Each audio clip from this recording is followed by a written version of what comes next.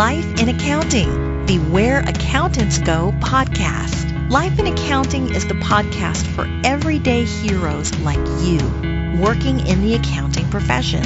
Are you ready to hear from accounting influencers, thought leaders, visionaries, and other professionals leading change in the accounting world? Then stay tuned for Mark Goldman, a CPA, the owner of Where Accountants Go, and your host. Welcome to Life in Accounting. And there's something to be said of when you're sitting in ICU for a week and there's a box right there that you're like, okay, I hope they don't need that. But if they do, look, it's right there. It's not going to get lost. Let's just keep that front and center.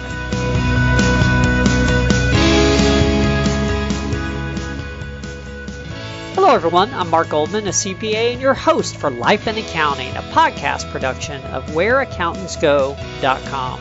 That clip was from Holly Raymond in Austin, Texas. As you'll be able to tell from Holly's interview, she has a vibrant, energy-filled, positive kind of personality. However, she's had some struggles in her life while building her career over the years, and she's very open and transparent about that part of her story, particularly towards the end of the interview. I think you're going to get a lot out of this from not just the career standpoint, but from the personal standpoint as well. I really appreciated how open she was about her story. In addition, if you have an interest in the nonprofit world, that's the path that Holly took after a little time in public accounting. So she's got a great story for you there as well. Lots of value in this one. Seriously, lots of value. If you enjoyed this episode, please visit us at whereaccountantsgo.com to subscribe to the podcast, or possibly check out our job board for the Texas area, or possibly check out information on all the certifications in the accounting world, as well as our affiliate links there also. That site, once again, is whereaccountantsgo.com. With that, let's go ahead and get started. Here's Holly Raymond in Austin, Texas.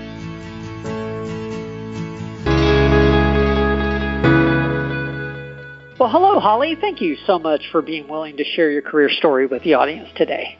Hi, Mark. It's so great to be here. Thank you. Well, for the audience, we have Holly Raymond from Austin, Texas on the phone. Holly was recommended by a former guest on the show, actually. And when I spoke to Holly initially, it was apparent that she definitely has some interesting aspects to her career that I think really is going to benefit all of us. So I'm looking forward to getting into the details. Her career spans public accounting and then a transition into really mission-led organizations, basically nonprofits, and even a few personal struggles that Holly said she's going to share as well. So this should be really, really good for all of us. Holly, let's start at the beginning so we get the full story. I definitely don't want to miss any of the important parts. What initially led you to accounting as a possible career in the first place?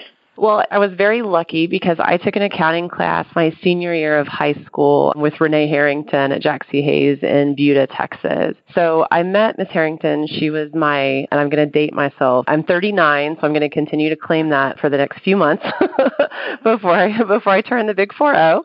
But she was my microcomputer teacher my freshman year in high school, and we just clicked. Like, we just always got along. So my junior year, I was a class officer and planned the prom with her and the other class officers. She was our sponsor that year. So while we were building our sun, moon, and stars set to be decorations for the dance, she recruited some of us for her accounting class the next year. The numbers that she had weren't high enough, and she was afraid they were going to cancel it. And so she was just all out recruiting us during our decorating. And it was absolutely fantastic. I remember sitting in that class and thinking that I was fluent in a language that I didn't know that I spoke. It made sense. I loved that there was a balance to it and problem solving. And mainly it was that Miss Harrington was there teaching us as a true kind of mentor and guiding person that just really set me on that future path. Okay, we've done 80-something episodes, and you're the first person to say they were recruited at the prom into accounting. So yes, absolutely. And of course, while we were decorating, we also put completely inappropriate things in the balloons, like staples and staplers and rolls of tape and all of the things that we could find in her classroom, we put in balloons to decorate. So But yes, Wow. recruited during prom. That is amazing. Wow. So where did you go to college? I went to the University of Texas at Austin. I had always wanted to be a Longhorn, and it was right up the street from our house. It was about 15 minutes from my hometown. Okay. Straight through college, or did you know the entire time that you were going to be an accounting major, I guess? I did. After I took that accounting class, I went straight in at UT and applied to the business school because I had guaranteed admittance, and it was the only school I applied to because I had wanted to be a Longhorn my whole life. And it was a big accomplishment, not just for me, but for my family because I was a first-generation college graduate. UT has the #1 accounting program in the nation, so you went for 5 years and got your bachelor's and master's at the same time. So it was just absolutely fantastic because I got the best education in accounting that I could, and I still got to be a Longhorn, and it was really cheap for my parents. So they appreciated that as well. Yeah, that's always good. Yeah, yes. What was the transition to the workforce like for you? Did you do some internships or just, get your first job straight out? How did that whole process work for you? I did. And that was one of the reasons why I knew accounting was right for me, and especially the PPA program, because they had 100% placement rate. And so as a 19-year-old kid at UT, the thought of knowing that I was going to have a guaranteed job and not have to live with my parents forever was a big draw. I wanted to be out and be independent and to be able, to be successful. And to me, at the time, that's what success looked like. So we were heavily recruited it was the Big Five at the time. And I chose to go with Ernst & Young in Austin. They had, I think it was 10 spots that year for anybody, and that was for all the colleges in Texas and, everywhere. And I was able to get one of those 10 spots. So I went audit for sure. I took a tax class, and it's funny with accountants, you're either tax or audit, and you know right off the bat which way you're going to be. And I remember people saying, well, you do have a big personality, so audit's probably where you want to go. I don't know if I guess they didn't have a lot of faith that the tax side could handle me. So it was suggested multiple times by multiple people that I consider audit and that would be a good spot for my quote unquote people skills. So I did an internship with them, and that's how I knew that Ernst & Young was the right firm for me, because I was supposed to do my internship in January of 2000 and figured out that I was pregnant and was due in January of 2000. And so that was a really scary moment of, this wasn't planned for, but is a blessing. And how do we make all of it work? And I just remember going in and talking to the HR person at Ernst & Young and them just being so supportive from the very beginning. I hadn't worked a day for them, but just going through that recruiting process, and you do really get to know everybody, that they were like, absolutely. Well, you'll just do your internship in the summer. What do you think could work? And so they were just flexible right off the bat. So while all of my friends were doing their busy season internships, I was at home with my daughter, Madeline, and then did a summer internship and then wrapped up and finished UT in August of 2001. So I got to walk with all of my friends in May when I was supposed to graduate, and then I still had 9 hours to wrap up that summer since I had taken a semester off. Interesting. Wow, that was flexible of them. Yes, very. You want to talk about, there's some of those crucial conversations in your life, and I was a nervous wreck going into that conversation. And so to have them be so gracious and so accommodating just right off the bat, it was phenomenal. And I think a lot of it, even at that time in the early 2000s, the Big Four, Final Four of the accounting firms were having a hard time keeping working mom. And so what I didn't necessarily see immediately was that it allowed me the opportunity to kind of be the poster child for them of how it worked and how flexible they could be, that you didn't have to be a manager or senior manager or partner to be able to start your family, but that you were able to do it at a younger age because they were so flexible and would accommodate you. So let me get this right, you're finishing the last semester, basically, of your schooling. You have an internship pending, and you have a 0 to 6 month-year-old during that time, right? Yes, yes. Oh, my gosh. Yeah, and Okay. so the UT program, she was 18 months old when I graduated. So the way UT works is you kind of have like that year and a half. So you do your internship and then you still have a full year after that, after you finish your internship. So yeah, Madeline was 18 months old when I walked the stage at UT. But even though she was a surprise and not something that, we planned for until later, she's definitely, the best thing that ever happened to me. It set my life again on that course of where I could figure out what I needed to do and what was important. And well, her and her brothers that came later. So if I don't mention Beck and Bristol in that sentence, I'll be in big trouble because all three of them are absolutely fantastic. Wonderful. Well, I want to get to other things, but I don't want to gloss over this part. Yeah. I know we have audience members that are balancing, at least getting in the workforce, and they already have kids and, the whole graduation. It was, a little bit of a surprise at that time. Yeah. What do you feel got you through that period, from a time management perspective, or is there anything you look back and, you can say, this is why I made it through? There are a couple of things. I would say the fact that I still lived near my parents was the hugest help. Anybody that we're all very close. My brother and sister-in-law are here in the area, my parents, and I still live in the town I grew up in. So just that network and having everybody there and supportive has just been a huge part of me being able to do the things that I've achieved. So if I needed somebody to babysit so I could go to a study group, or I needed, certain things, that I was just able to always reach out and get help whenever I needed it, because, our village was there and it was strong.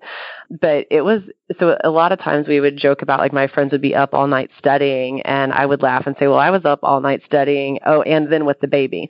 So there's some of that too, where it almost worked out pretty well, because you were going to be up all night anyway. So then it wasn't so hard when she woke up crying because that she needed to eat, or, had something happening, because I was already awake. I think I slept sometime in there, but there are times when I wonder, I don't know how I did that. I think when you look back at it, part of it, you're just going through it like in the day to day and trying to just get through that day, so that when you look back on it, it's like, wow, you can really get through that if you're not so worried about that piece of it. But time management is definitely one of my strong suits. And it's just been fantastic. I mean, there was 18-hour semesters in there. There were all of the things to try to make it all happen. But I also just had that inner drive that I didn't want her to have anything less than if I had her when I planned. And that was a push to be able to get that done. So if that meant staying up an extra hour, or, making sure that paper was perfect, or whatever it was to get that done. And my husband, Jeff, was working, 2 jobs at the time. And so that I could stay in school full time and still, make those goals that I'd set for myself. Wow.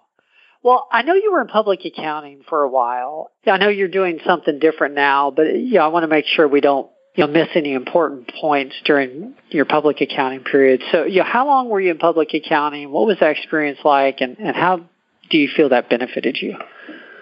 So I was in public accounting for 10 years. I worked at Ernst & Young for 5. And part of that was, being so loyal to them. My plan was always to kind of go into accounting and be there for 3 years, because, you're a staff accountant for 2 years, and then that would give me 1 year to have running jobs and managing staff kind of under my belt, and I thought would open up some more doors. Somehow that turned into 5 years while I was at Ernst & Young. And then, but when I was there, I had great clients and wonderful engagements, and just had such a good time. You can't buy training as good as you get when you're in the Big Four. You just can't.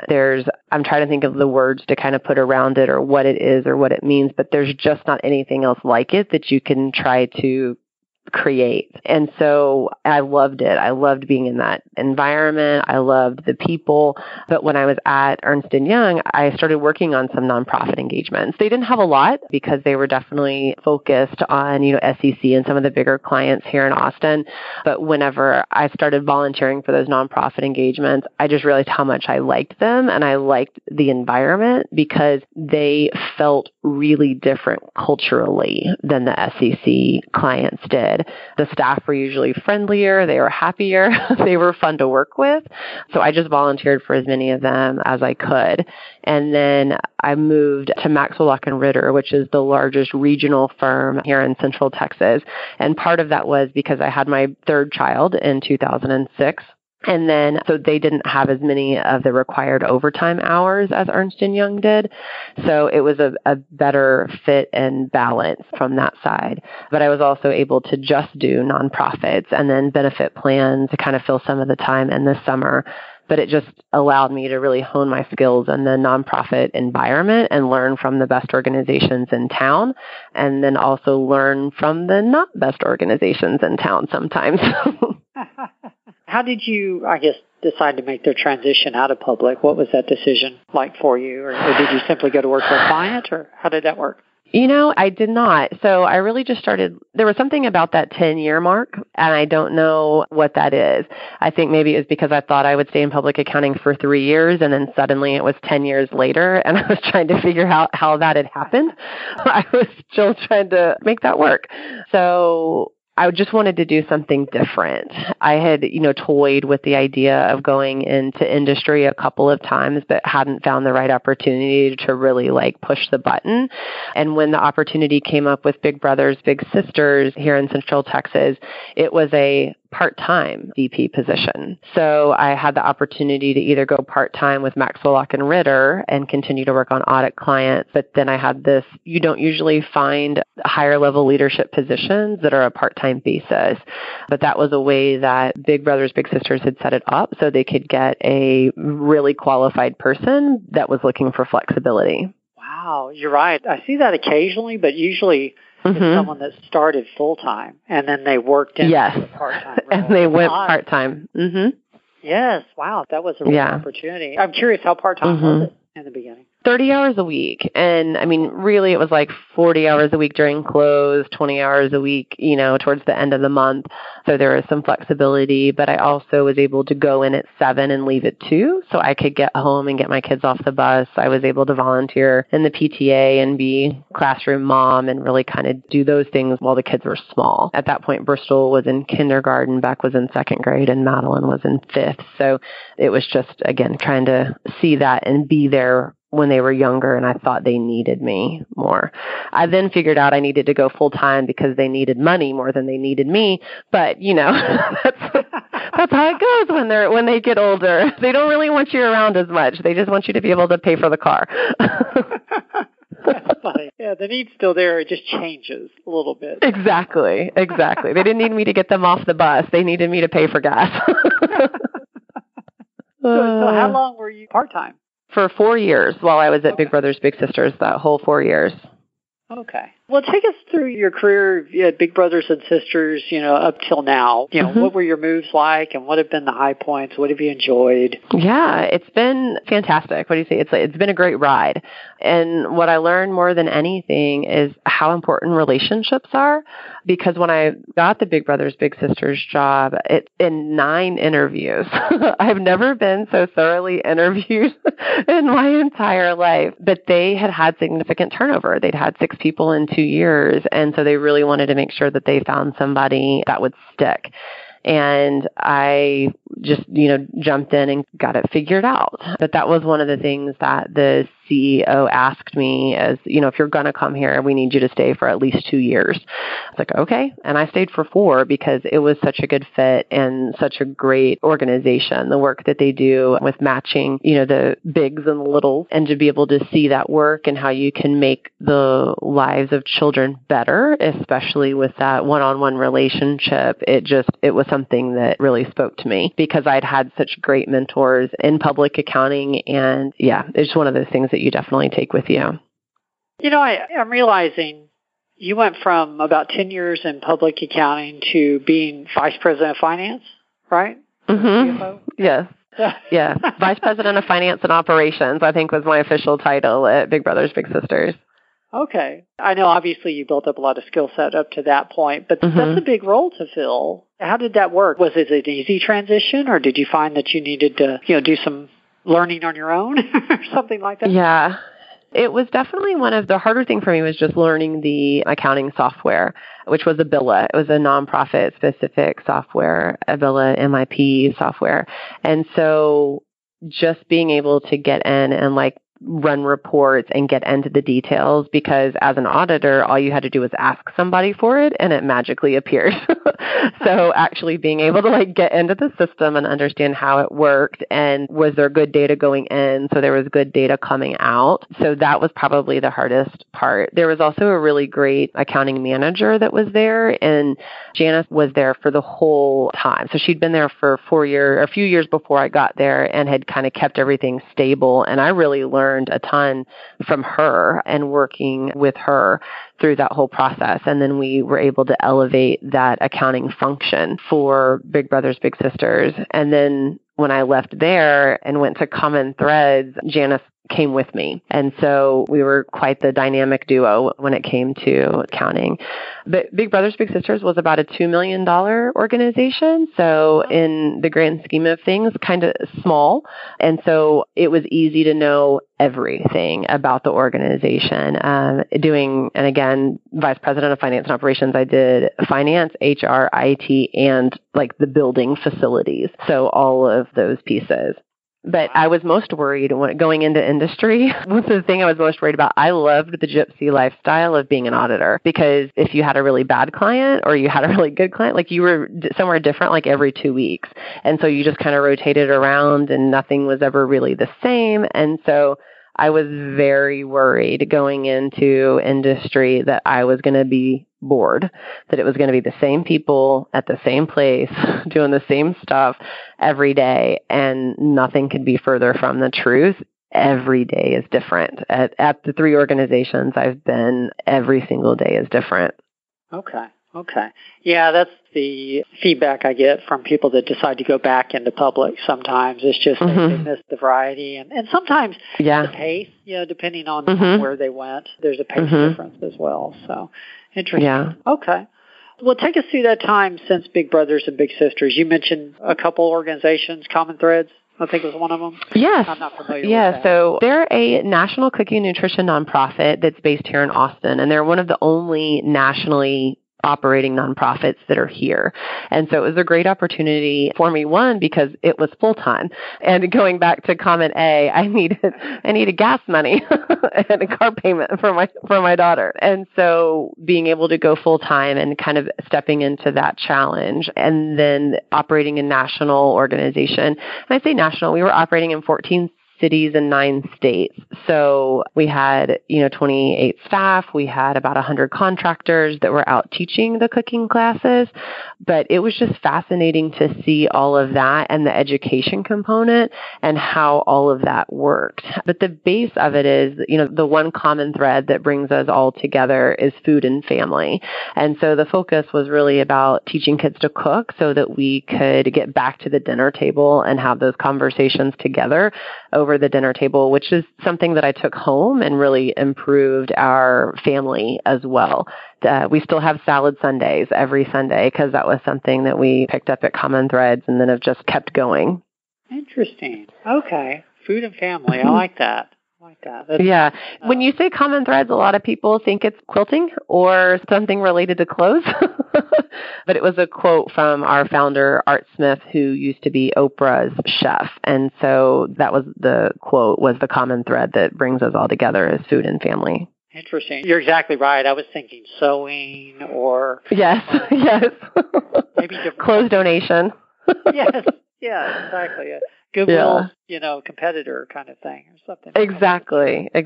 So yeah, it doesn't quite fit, but we had a tagline, cooking for life. And so a lot of times we would use that like in our logo and things. So if you saw it visually, you would know that it was cooking and not clothing. But that was one of the most talented groups that I've ever had the pleasure of working with. They were the most amazing, just dedication, the hours, the time, and just trying to reach more kids and help more people. And in 2017, we had over 1 million hours of learning with our families and students and teachers. And so that was a big milestone for the team to be able to pull all that off.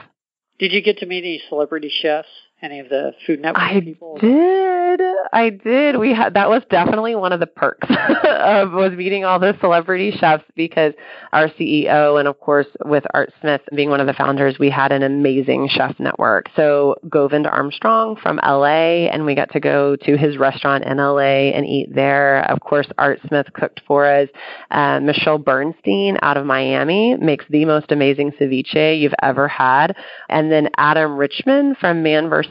Food hosted our series of events. So there's a picture of us floating out there on Facebook as well.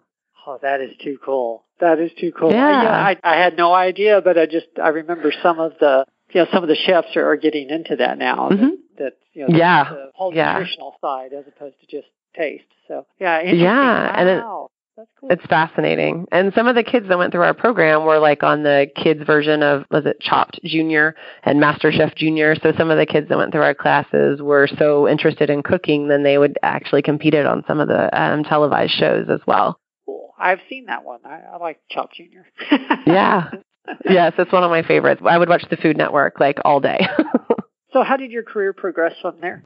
So I had a definite career highlight while I was at Common Threads, and I was nominated for Nonprofit CFO of the Year for the Austin Business Journal because of the work that we had done and had gotten started there at Common Threads. I didn't win, but it really is an honor to be nominated. And the cool thing about that was it put me back in the room with a lot of my old friends from public accounting. So my Ernst & Young contacts, my Maxwell Ritter friends, and just getting to see everybody again. And then the opportunity here at Upbring to join their team came out of me running into one of my old friends that night. And Upbring actually called to offer him the position. And he said, no, I'm not interested, but I know who you need to talk to, and was able to recommend me for the job. Wow. Okay. Now, I did a little research on this. I hadn't looked into Common Threads, but Upbring is a foster agency, is that? It is. We do foster care and so much more.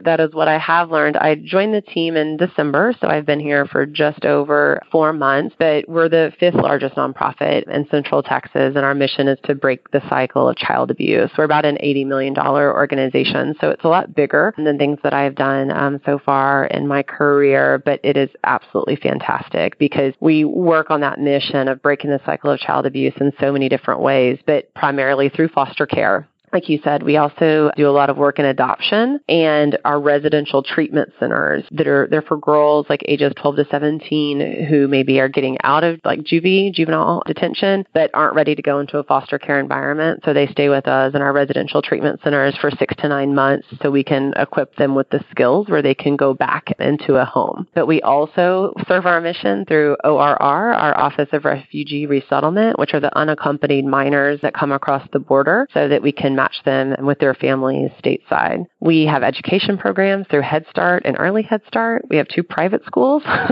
and we're also kicking off a new grant this month through our disaster relief to help serve families impacted by Hurricane Harvey last year and that's along the Texas Gulf Coast. So there are so many ways. There's about 800 right now, but with that disaster response grant, we'll be closer to 850. Yeah, there are so many ways that we help. Like, it's truly amazing. It makes it so easy to come into work every day. And as I like to say, just leave it all on the floor. That was something my old basketball coach would say, you leave it all on the floor, girls. So, because if you're not completely satisfied with everything that you did that day to help others, you're not done yet.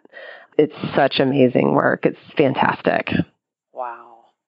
I know a little bit about the foster process, not a tremendous amount, but it sounds like y'all have got to be one of the largest agencies involved in foster care, at least in the state then, right?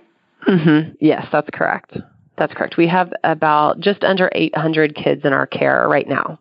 Oh, my gosh. Okay. Mm-hmm. And just think about that, because it's 800 kids and then the families that they're living with, and then the families that we're hoping will adopt them into a more permanent situation. We're doing some really good work in research right now. We just had a TIPS study that came out, and it comes back around to kids in the foster care system just need one adult that will be with them and fight for them and be that trusted person that they know won't let them down, and that's how you break the cycle of child abuse. That's how you help kids in the foster care system, which to me brings it all back around to the work that I originally started with at Big Brothers Big Sisters, where it was that same piece. You just needed one person to be that positive influence, and how much it impacts kids. Wow. I had no idea. I only looked at the website just briefly, but when you were talking about the size of Big Brothers and Big Sisters, I thought, Upbringing's probably similar size organization. I had no idea that it was the scope that you guys cover. My God. It is. Wow. Exactly. I've thought that multiple times, Mark. What's your, scope of responsibility there at Upbring? Mm-hmm. So I am the Senior Vice President of Finance, and I'm over all of the facilities. So I have about 7 staff in the facilities side that are out at the locations that we own and operate. And then we have the accounting staff here. We have a team of 13. So my whole team now is 20. Wow. Okay. Times have changed since Big Brothers and Big Sisters. They have. Because it used to just be me and Janice as one part-time person. And then at Common Thread, there were 2 of us, and Janice was still part-time. So we had 2.5 people, Allie Timken, my HR person, and Janice. And so, again, just going and being able to take your skills and apply them on a larger scale. But again, like some of the most fantastic people that you will ever meet, the leadership team and the leadership that we have here at Upbring it's just bar none. It's so fantastic to get to come and work with such talented people that are focused on the mission and working towards that common goal, where it's not about you and it's not about, your whatever you have on tap that day. It's like it's about the kids, and you focus on the work, and it makes it all so much easier and so worthwhile. Beautiful.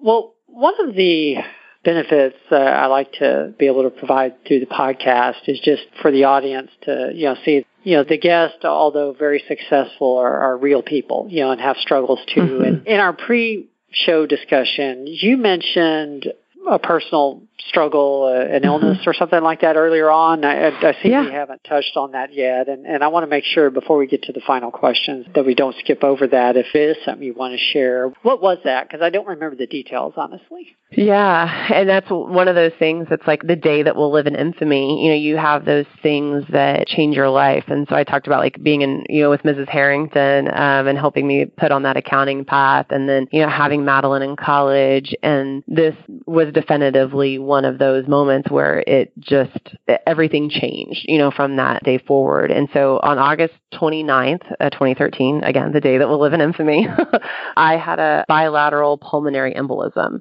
which means I had blood clots go into both of my lungs and block the blood flow. And it was one of those things, like I knew something was wrong, but you don't think it's anything that serious. And so I was super stubborn, and I went to a meeting that I had scheduled that night anyway, but thankfully it was at the high school. And so when I was walking in, my oxygen levels would drop because, again, the blood flow wasn't getting around like it's supposed to in your lungs, and I almost passed out. And so was able to get into the meeting room. And because we're on the high school campus, they grabbed the sports trainer from the football game that was going on at the same time. So he was able to come over and assess me, and thought maybe I was having a panic attack, or, that there was definitely something wrong. But he goes, well, let's give it a minute and I'll come back. This was one of the benefits of still being in your hometown. This was my high school trainer. So I had known Coach Winters for years. And so, you have that immediate trusted advisor of like, okay, well, whatever he says, we'll go. So when he came back around, he's like, well, let me walk downstairs with you. And I walked out to the elevator and got short of breath. And he goes, this is bad. You've got to go immediately. You're going to the emergency room. You're not going to the meeting. And just had that immediate, like, oh, okay. Like, I've got somebody, that I trust that's telling me I need to do this. And so they had me diagnosed within 10 minutes of walking into the emergency room that it was a blood clot. And so they immediately, gave me the shots and did all of the stuff to make that happen. But I was in ICU for a week. I had a clot blocker on the table so that if the clots in my lungs broke up and left my lungs, that they would likely cause a heart attack or stroke. And so it was right there when the doctors needed it. And there's something to be said of when you're sitting in ICU for a week and there's a box right there that you're like, okay, I hope they don't need that.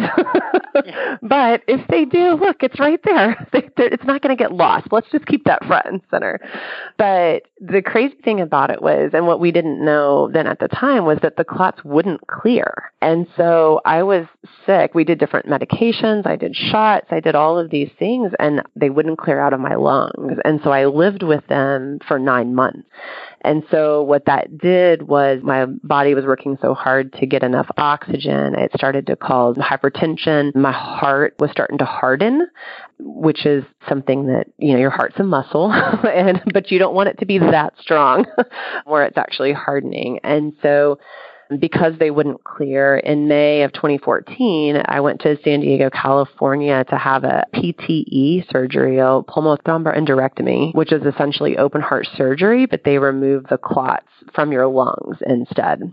So I have a full zipper scar that starts like just below my clavicle and runs 18 inches down my chest. It's a super intense surgery. I died twice. On purpose. It's part of it. When they take you down and you're dead for essentially 4 minutes, they took out one clot, they bring you back up, and then they put you back under where you're dead for 4 minutes. So, but they took the clots out.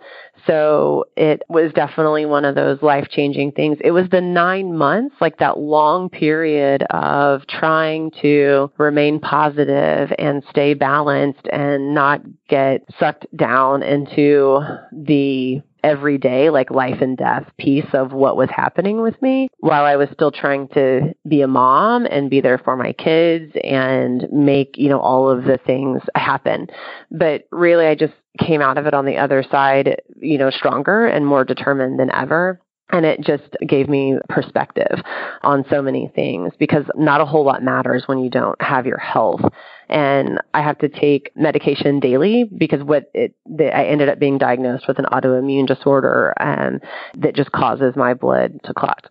So it happens to women in their 30s and 40s. It's not genetic. It just happened. But it really allowed us to rely on that village, the people who pulled together, take my kids to school, to practice, to help out. I just couldn't thank them enough. And all of this happened when I was at Big Brothers Big Sisters. And they were so supportive. The staff, the CEO, they were so supportive during that time. I was able to work remotely until I was stable. And then this is awesome because I'm like 35, 36 at the time. My mom would take me to work with my oxygen tank. And then she'd go sit in the conference room and like play on her iPad or read a book or whatever. But it gave me like 4 hours in the office to just have some normalcy, like to see my friends, to print financials, to do those things. And it just really helped me mentally not have too much time on my hands because then you start watching YouTube videos or looking up stuff on the internet, and that's never a good idea. But I mean, it was a crazy 9 months, and it was life-changing, not just for me, but again, for everybody, for my family. I'm 2 weeks away from my 4th birthday, so that's always exciting. But if I, believe my cardiologist, he says, well, it's just a matter of when a clot kills me, not if. So there's always that positive note. But so, every day it's important and a blessing. And I just remind myself to breathe because it's all relative. And especially when you can't breathe for 9 months, just take a minute and just keep perspective on all of it. But again, I've just tried to use it as a positive thing to push me to work harder and reach my goals. Wow. Yeah, I guess you have to really learn to live just for today and, during that time period at least. Wow. Mm-hmm. Yeah, and I know it sounds like cheesy and sappy because I think almost everybody has something like that, right? Like maybe it's a car accident or a health scare or, there's going to be something bad that happens usually to somebody, but I'd never get off the phone without telling my husband, my parents, and my kids that I love them. Like if that's the last thing they hear, that's the last thing I want them to hear come from me is I love you. And so I never get off the phone. Even when I'm at work or my mom calls, I'm like, okay, bye, Mom, love you. And so because I want that to be the last thing that they hear from me. Wow. Well, thank you for sharing that. This is a career podcast, but it's about life. And so I think, if that gives one person a little hope that is having some difficulty right now, that you made through that. Wow. Thank you. And I worked through it. I worked through all of it, but it actually made it easier for me because it gave me something else to think about. Well, I want to be respectful of your time, and we've been on about 45 minutes now. We've got 3 questions that we end every podcast with, so let's go ahead and move to those. The first one is, from a career perspective, what has been your proudest moment? Being nominated for the nonprofit CFO of the Year by the Austin Business Journal, that was just that moment where I was among my peers and people that I had audited and that had been mentors and that I'd just been with in this community of Austin, Texas during my career, and to know that I was just in the ballpark with some of the people that I'd learned so much from. It was just an amazing moment of I'm doing it and I'm doing it right. That is an honor. It really is. Mm-hmm. Well, tell us about a mistake you made and what you learned from it, of course, because that's the valuable piece. But frankly, the bigger the better. We like to really and I'm laughing at this because I'm like, which mistake? Was that the mistake today or the one yesterday? One per podcast. The one before.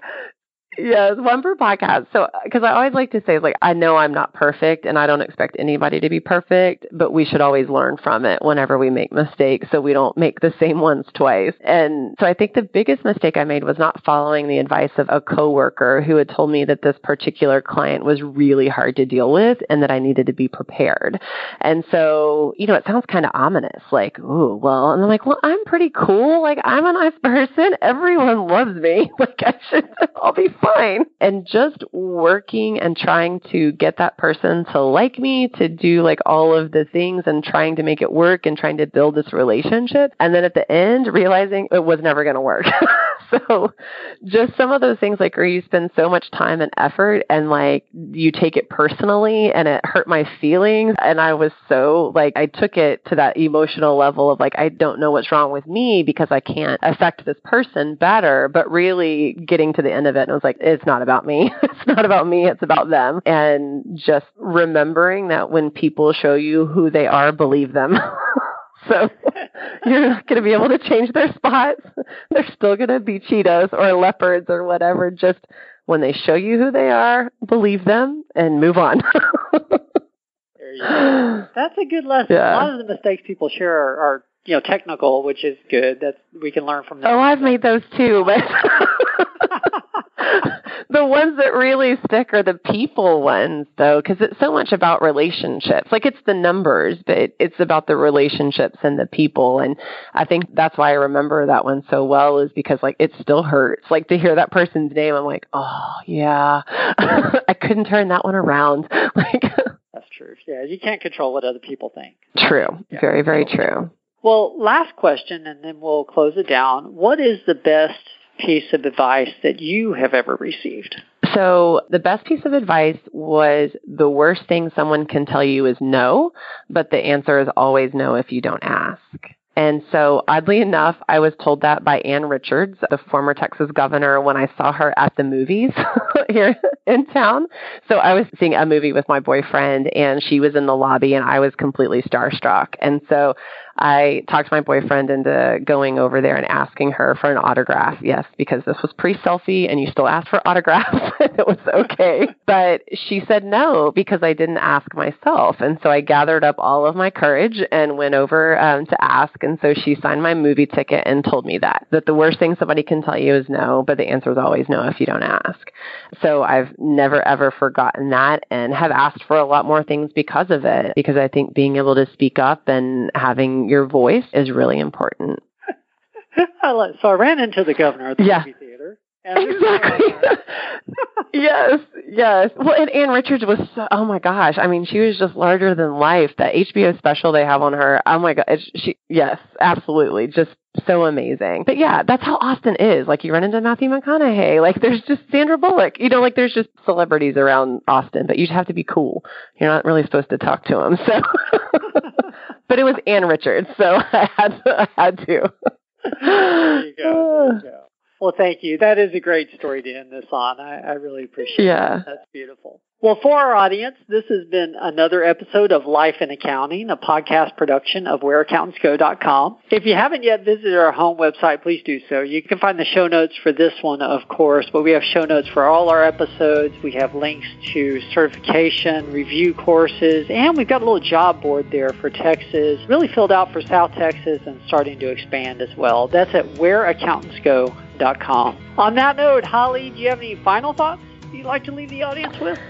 Yeah, I mean, I think just go out there and volunteer. Find a nonprofit that's close to you and close to your heart. If you don't have time to volunteer, think about giving money because nonprofits need both.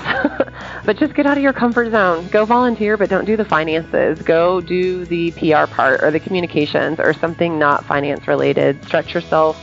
Grow as a person. I'm an elected official in my hometown. I never wanted to be in politics or do anything like that.